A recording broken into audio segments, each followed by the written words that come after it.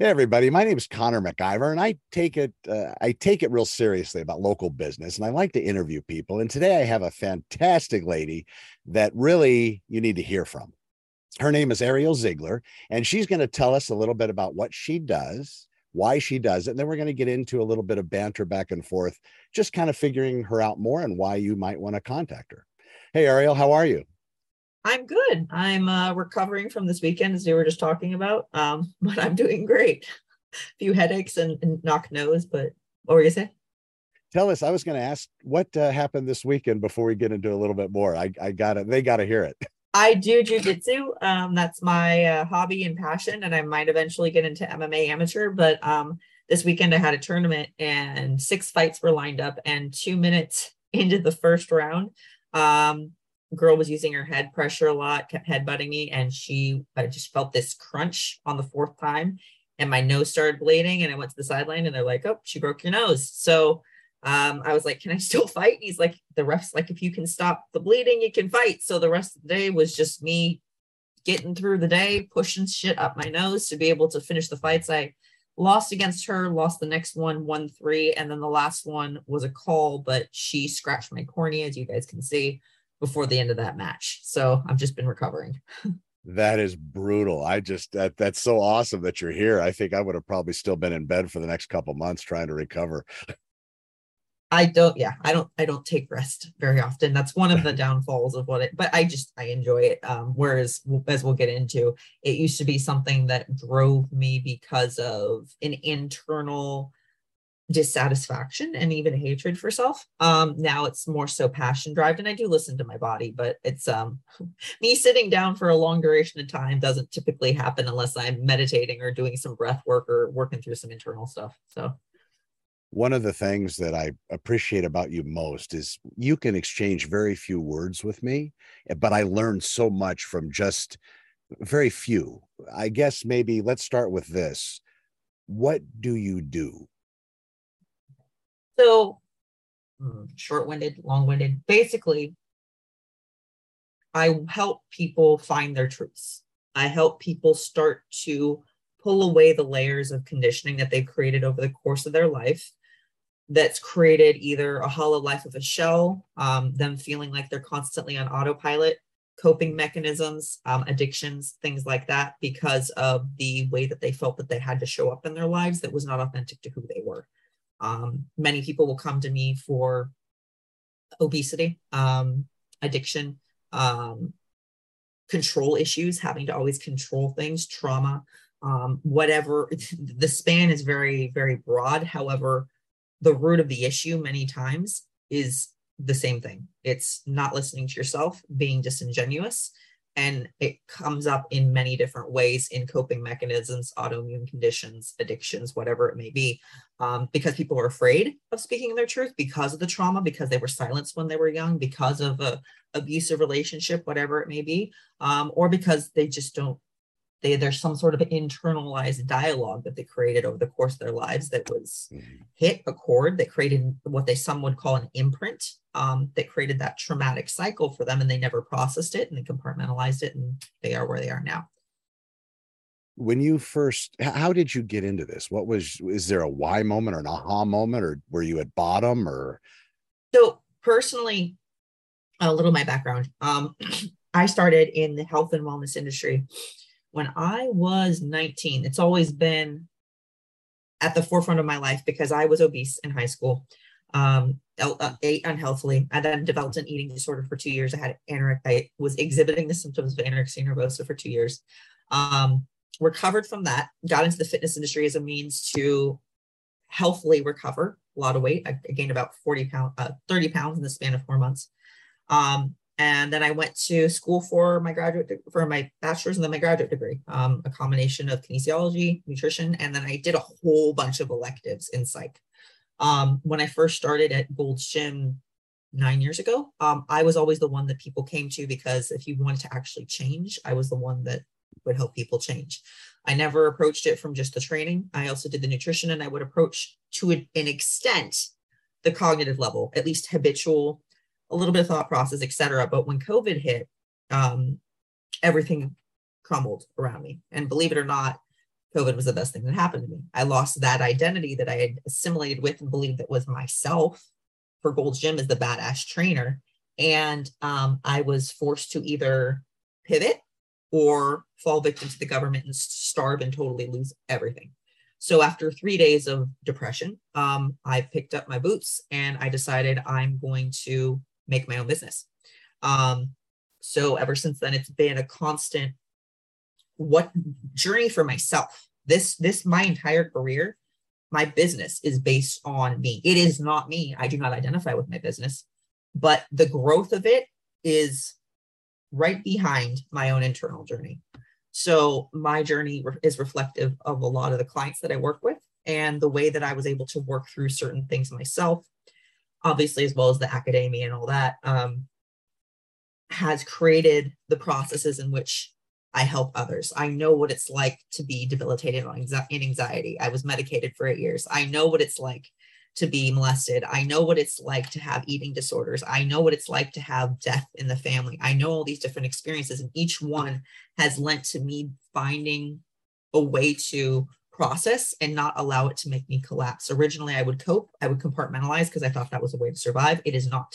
It is the coping and the suppression and boxing in of those emotions that cause the systemic disease that is created over the course of our lives, that creates things like self-hate, dissatisfaction, boredom, just overall malaise, guilt, shame, whatever it may be, that can transpire into people's lives. And it just seeps in if you don't address these emotions.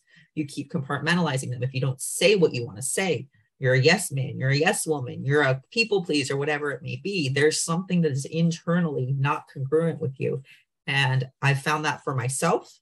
And every single thing has panned out for those that I work with. And I've been able to, by the grace of the higher powers that be, whatever you believe in, actually able to help these people shift their lives. So they work with me 3 or 6 months and all of a sudden they aren't overeating. They aren't not exercising. They're actually speaking their truth. They're able to make the financial goals they want to. They're not having anxiety attacks. They're not having depression, because it's never about those things. It's about how we're showing up in life. And many of those people, whereas before when I did training, some of them made changes, right, for a long time, for like 6 months, a couple years, but you'd come back and nothing would be the same. Every person I've worked with in this realm that's actually done the work never had issues again. That was key. I think what you just said actually does the work. Yes, you have to do the work. It's not like training where you're like, okay, I'm going to buy 36 sessions, make me fat, nice and shiny. It's like, no, this is not for the faint of heart. This is not for people who think that it's going to be easy. The path is uncomfortable. The path is painful at times, because it is, for many people, they don't want to look at themselves. They're afraid of what looking at themselves is going to look, whatever criteria you want to call it, the dark side of yourself, you want to call it shadow work, whatever it may be. They're afraid of looking at themselves. And that's not a fun process for many. But for those who are willing to do that, the journey, there's nothing to compare that reward to. How long, what's the underlying process? Okay, so if we backed up a little bit and we were talking to garden variety people, I know there's not such a thing, but what would be like the largest problem you encounter? Control issues. So I'd say control issues, needing to control everything because of fear, anxiety, scarcity, not trusting oneself. Control can stem from all those things. Not trusting yourself, fear and anxiety. There's a whole bunch of different reasons, but those are kind of the biggest ones. And not speaking one's truth. So it's like, if I'm able to control this external stimulus, then maybe they don't have to know that I'm not really showing up the way that I'm meant to. Or if I control this, then maybe things will slow down and all these scary variables won't happen again. Maybe I won't get raped. Maybe I won't have issues with alcoholism if I can control these things, whatever it may be. That's a big one. Control, people pleasing, and recovering from relationships that change everything. And then trauma, just not being able to process trauma. And these all stem from experiences that what people may have buried. Because I mean, that's the direct result of those issues, the past, right? Yes. So the biggest thing with society is we create these identifying factors where we create It's like because we want as human beings, we are meant to, part of the human experience is to connect with others. Sure. The problem is that we create these identifying properties where we're like, okay, I'm no longer an alcoholic, but I'm part of AA. So now I am in this group, which is a healthier version of alcoholism, right? Because that was an identifying factor before. And that was a group and a subset. And it's like, okay, I can label myself. But now we're in that realm. So it's always in the back of the mind that I'm a recovered alcoholic, which means I still possibly have the possibility of going back to that again. So the identifying factors, when you decide that I am this thing, that's the biggest issue. Instead of I am experiencing this thing. I am not this thing. We are not our mind. That is the biggest thing, is we think that the voices in our head are us. They are like not. we are our thoughts. I am what I thoughts. think, sort of a thing. We are the observer of our thoughts. We are the one in the back of the bus looking at the driver and the kids. How do you get people there? That's huge. It's silence. We are utter and beautiful silence and observation. We are the observer, not the one being observed. That's what we do in part when we are meditating. That's why people are so big about that. It's like, oh my God, it's finally quiet. You said this to me the other day. I am observing the chatter. I am not the chatter. Yes. Yeah, I stuck it here to my screen so I can remember. And then you also said this. Yes, you are. Yeah, that's what's remarkable is it took just so little to just kick off an entire thought process. I mean, and it was laden with emotion. It was laden with crap that I've been dragging with me for the last 53 years of consciousness. Because what happens is if you're able to drag it with you, it's able to stay alive. If you no longer indulge it, then it dies. It's a parasite. But the thing is, it can be advantageous, right? We are all three. We are the mind, we are consciousness, and we are our body. We are all three of those things together. We are consciousness that is in this human experience, which means we have to utilize the mind to be able to assimilate into society and to be part of the human experience. The problem is we are all three. We are not just that.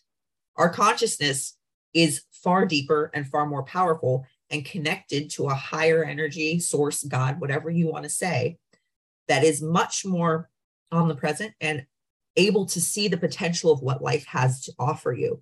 The mind sucks you into the survival, right? Because the mind is so closely correlated with the body. It goes back to when we first came into being, right? We had to survive. We had to find a way not to be eaten by the mountain lion. We had to find a way not to be attacked by neighboring cavemen, whatever it may be. So these constructs worked for a time. We are not in that area anymore. We don't need to run from mountain lions. We have another way of doing that. These are advantageous tools, but they are not us. And it's when you're starting able to see that we are not the tools, and especially with where we're at in this beautiful portion of the world, the 21st century, we are able to expand upon and finally start to reach into what would some say are the phases of enlightenment. But it takes separation from the mind. Almost an outside of body experience in a way. Correct. For example, so you're watching yourself sleep, or you're watching yourself go through the motions. But how do you get there? I mean, I know it is it so practice, again, or if you identify it as practice, that it's work, and then you don't want to work. That's the mind trying to control, and that's the mind trying to find a way. The way to get to consciousness is by letting go of the want and the need, because the want and the need creates scarcity. When we create scarcity, we start pulling in inauthentic measures to get to XYZ, thereby never actually getting there because the path wasn't our own. So we're following someone else's path. That's what is that called? That's a conundrum, or it's interesting the way that you have to let go to find. Well, and you're not really finding. You're nothing. You were always there. Oh my God. So what's the general beginning of this? So somebody contacts you on Facebook, and I'll put all that into the show notes later, all your contact information so people can connect with you. But when they find you, what's the process look like?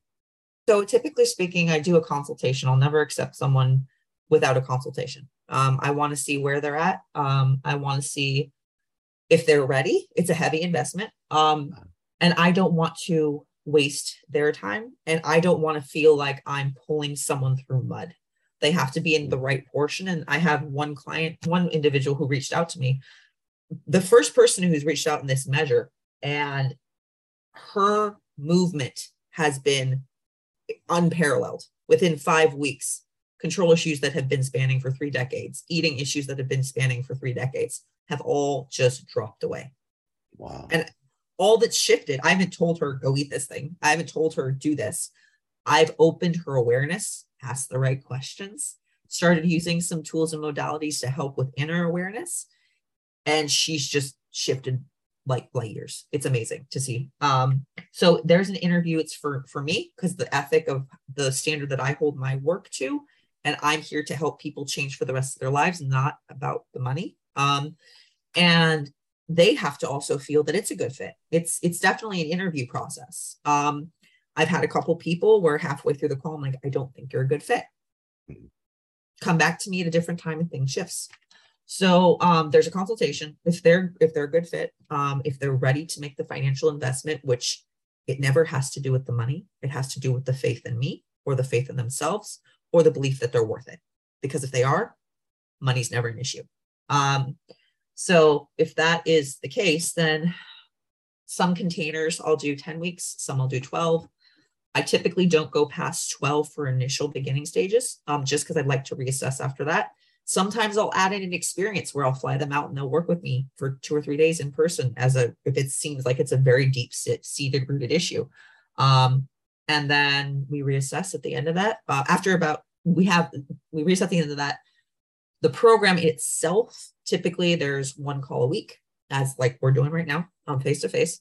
They have constant communication with me via an application that I set them up on. And then I do address the nutritional aspects, because neurotransmitters in our gut, actually, it helps with like the fluidity behind the program. Because if your body's feeling shitty, if you're super heavy, if your neurotransmitters are regulated in your gut. So if your serotonin, your dopamine, and all that is off, your sleep cycle's off, it's going to make things a little more difficult. You can still see shifts. Interesting. Yeah. You can still see shifts. You can still see changes, but I prefer to streamline the process and help things along, as opposed to making that. And some people aren't open to that, and they have to do that 5 or 6 weeks in. That's up to them. This is their process, not mine. I merely leave the tools available.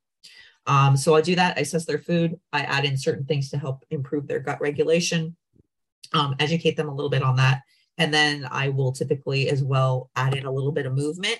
For some people, they're full athletes. I've had full jiu-jitsu athletes who, one of my old clients is #1 blue belt in the world right now, in IBJFF. And then some are just moms sitting at home trying to get active, and they want to feel better and not ache all the time. So it just depends, but that goes on for 12 weeks. There's also a small group call in which everyone's able to join. And I do typically suggest everyone does, because many people feel that they're alone in this. They feel that my issues are only my issues and there's no one else in the world. They're not. Everyone is going through similar things in one way or another, in one degree of severity or another. And that community really helps everyone realize we're all at different portions of this journey and we can support ourselves. And it's a really great group. I look forward to our calls every week. So, and there's a group chat for them as well. That they sometimes post funny pictures and we put memes and stuff. So sure. One final thing, and this is something I know a lot of people that are just living in the past. They just can't get past the past, and they're constantly holding on to it. If you were going to offer some maybe simple steps, and I know it's not the full Monty, but something, what would you say to help to maybe move past it, or try to? What's the word? Assess. So sometimes there's a cost benefit analysis. Like there's an offsets, right? I'm able to stay the victim. And if I'm able to stay the victim, then maybe people still they care about me. They show up in my life. They do things for me. And I don't have enough validation within myself to actually believe that I'm worth anything. So if I stay the victim and I stay small, then I'm actually pulling more of those experiences into my life subconsciously, because my subconscious is looking for experiences to validate and reinforce this identity. And I don't believe that I'm worth it. So I'm going to stay in the past. I don't forgive myself. I don't forgive them. If I forgive them, then maybe they can hurt me again. I don't trust that I can protect myself. That's one example. So start analyzing, why am I allowing myself to stay in the past? What am I getting as a benefit out of this? Boy, because many times people don't realize that they're getting something out of it. Because once the pain has become so much, you will move. If there are many people who stay uncomfortably comfortable, set in their ways, because they're still getting something out of it, right? They're afraid of the change and what they could potentially lose, even if it's really sucky. At least they know that norm. So what are you getting out of it? And once they establish that, and then they look at the fear of overcoming the past, I have people say, they're like, oh, I'm going to become homeless. Okay, what would that be like? Let's look at it. Right. I've been homeless. Yeah, sucks. It's doable, especially in California. It's not that bad. Right. So it's like we make these giant stories over letting go of the past, when many times the fear is far more than the actuality of what is. But you can't know what is if you don't let go. And you said before, the pain of being where you are most of the time is greater than the pain of change, in a way. I've heard you mention that. 100%. Yeah, because we extrapolate based off of our previous experiences. Our brain can only project based off of what it knows, not what it hasn't experienced. I understand. That's very interesting. So what would be that suggestion? What would be that way to move past? It depends. It all goes to faith and trust within oneself. If someone trusts themselves, it's going to be a lot easier. The thing is, a lot of people don't trust themselves. Yeah, I sabotage myself. It's like a joke. I'm just the biggest saboteur I know against myself. It's that, oh, you deserve it. Oh, you can have one more brownie. You can do this. And I was able to torch off 135 pounds of fat, but still, I still look at myself in the mirror and I see that same fat person. And then the days that I don't see the fat person, I don't know who the hell I'm looking at, because it's not the same guy. So where are you not saying the things that you want to say, and where are you pretending to be something you're not?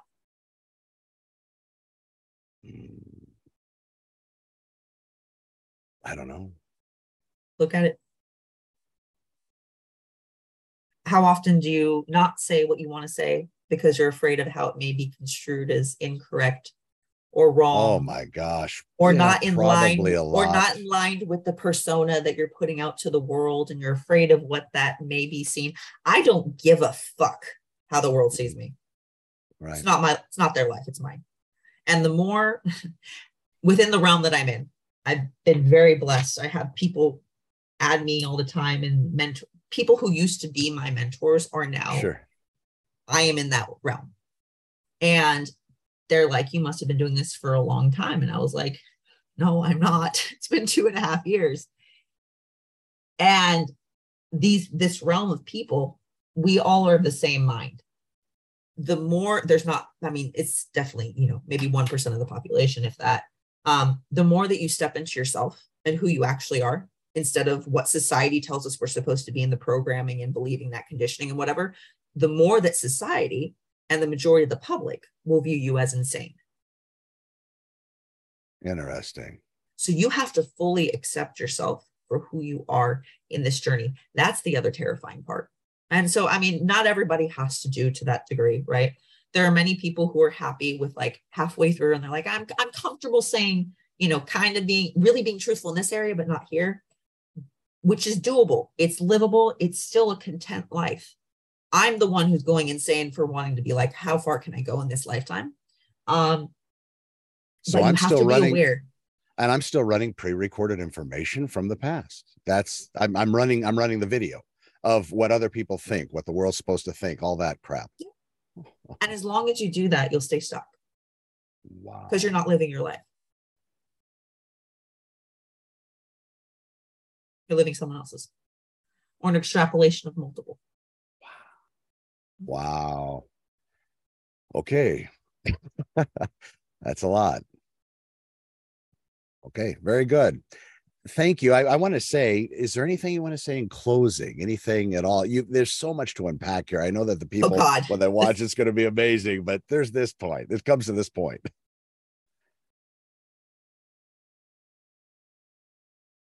Ask yourself every day, am I doing what I want to do, or am I doing what someone else told me to do? Am I doing what my parents told me to do? Am I running the dialogue from some sort of person that I held in high regard, or someone that just happened to be an authoritative figure at one point in my life? Ask yourself every single day as you wake up, am I doing this because I want to do it, or am I doing it because I feel I have to? Wow. That's beautiful, Ariel. Really, really is. Thank you so much for coming on today. What we'll do is I'll put together all your Facebook information, how they can contact you. And do you have you have the Facebook? Is there any other better way? An email, I guess, right? There's, yeah, email. I'll give you my email. I don't Okay. have a website. I do have a link tree for people to book. And then I also have a podcast with old podcast, but it has a couple episodes if people want to listen a little bit more to what I have to say. But there, feel free to reach out to me in Messenger. That's a really reliable means of communicating with me, or email. Beautiful. Thank you so much for coming on today. I'm going to post this everywhere, and you're spectacular, really powerful. I love it. Thank you for giving me the time, Connor. You're more than welcome. I'll talk to you very soon. Yes, sir.